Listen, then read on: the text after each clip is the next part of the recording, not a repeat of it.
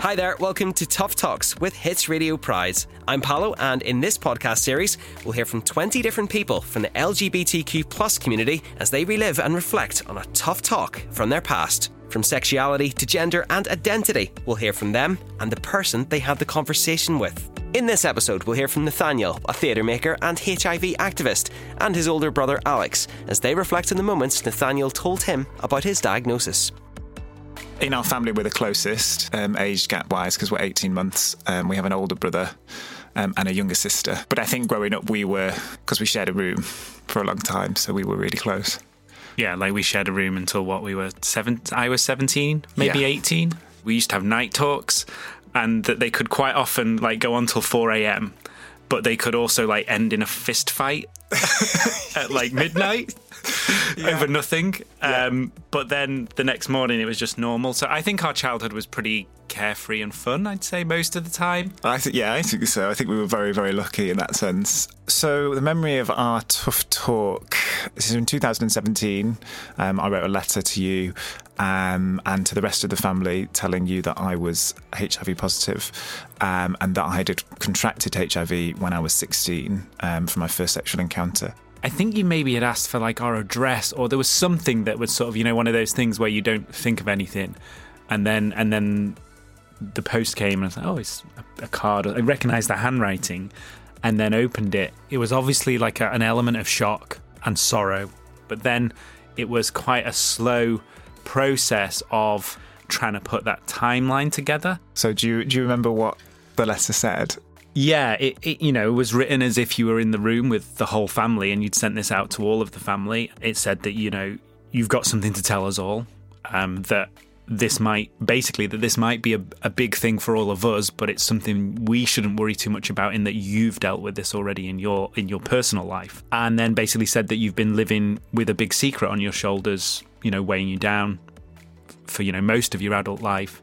And then just explain that you were, HIV positive and that had happened back at your first sexual encounter.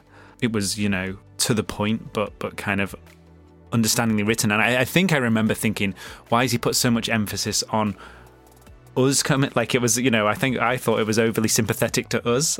When I read it, it was sort of all the emphasis was on I know this will take you guys time to process, and it was more in an initial shock and then that initial kind of where was I, why didn't I notice some of this, quite quickly got through that and really was kind of, I guess, a sense of pride. And I think my reaction might have been understated because it came across in your letter that this has been a long circuitous route, but this is me dealing with it, and in my day-to-day life now, the virus itself doesn't really have much control over me. What's got control over me is this other bit, the stigma that doesn't need to be there. And there was that moment of you kind of starting to come to terms with that not needing to be there and now completely smashing it. I was really nervous about talking to you and everyone about it. We're talking 15 years of pent-up anxiety and nerves around it. It wasn't just you. It was everyone. It was partners, obviously knew, long-term partners, and a few friends knew. But other than that, I was very much living in the HIV closet. So although I was an out and proud gay man, I was sort of living this dual life, and had this trauma hanging over me. That was having an impact. I had post-traumatic stress disorder. I had terrible night terrors and ongoing anxieties because of what happened. And it's only now that I'm kind of unpicking all that. But I think I got to a point when it came to 2017 where I was I could see that my life was going to go one of two ways at that point. It was my mental well-being and health was not in a good place, and I was going to go. It was going to go downhill. There was only one way. I tried so many times to say it, just got stuck. And actually writing the letter I'd put it in my diary, funny enough. I'd found a free afternoon and I was write the letter. And I did. And I sat and I just felt really quite peaceful after I'd done it. And I just thought, take the moment now, get it in envelopes straight away. You can't even begin to say how freeing it is to not have to carry that secret anymore. Yeah, I think that I was reflecting on when I initially read the letter, And I did have those feelings that you kind of have with that thing of, oh, why couldn't they tell me? But quite quickly, I put myself back to our kind of teenage self. And I was just like, I wasn't the person I might be now. Not that I would have reacted badly, but I just was, I was in a band at that point, just doing things teenagers do, just being out and focusing on my first kind of steps of freedom. So I just was oblivious. Yeah. And then quite quickly I started to think about, actually, well, the flip of that is how hard it must have been for him to tell me if it's taken this long, sort of thing. Not necessarily why didn't he tell me. Yeah, I just kind of then felt a kind of sadness that you'd had to carry it for that long.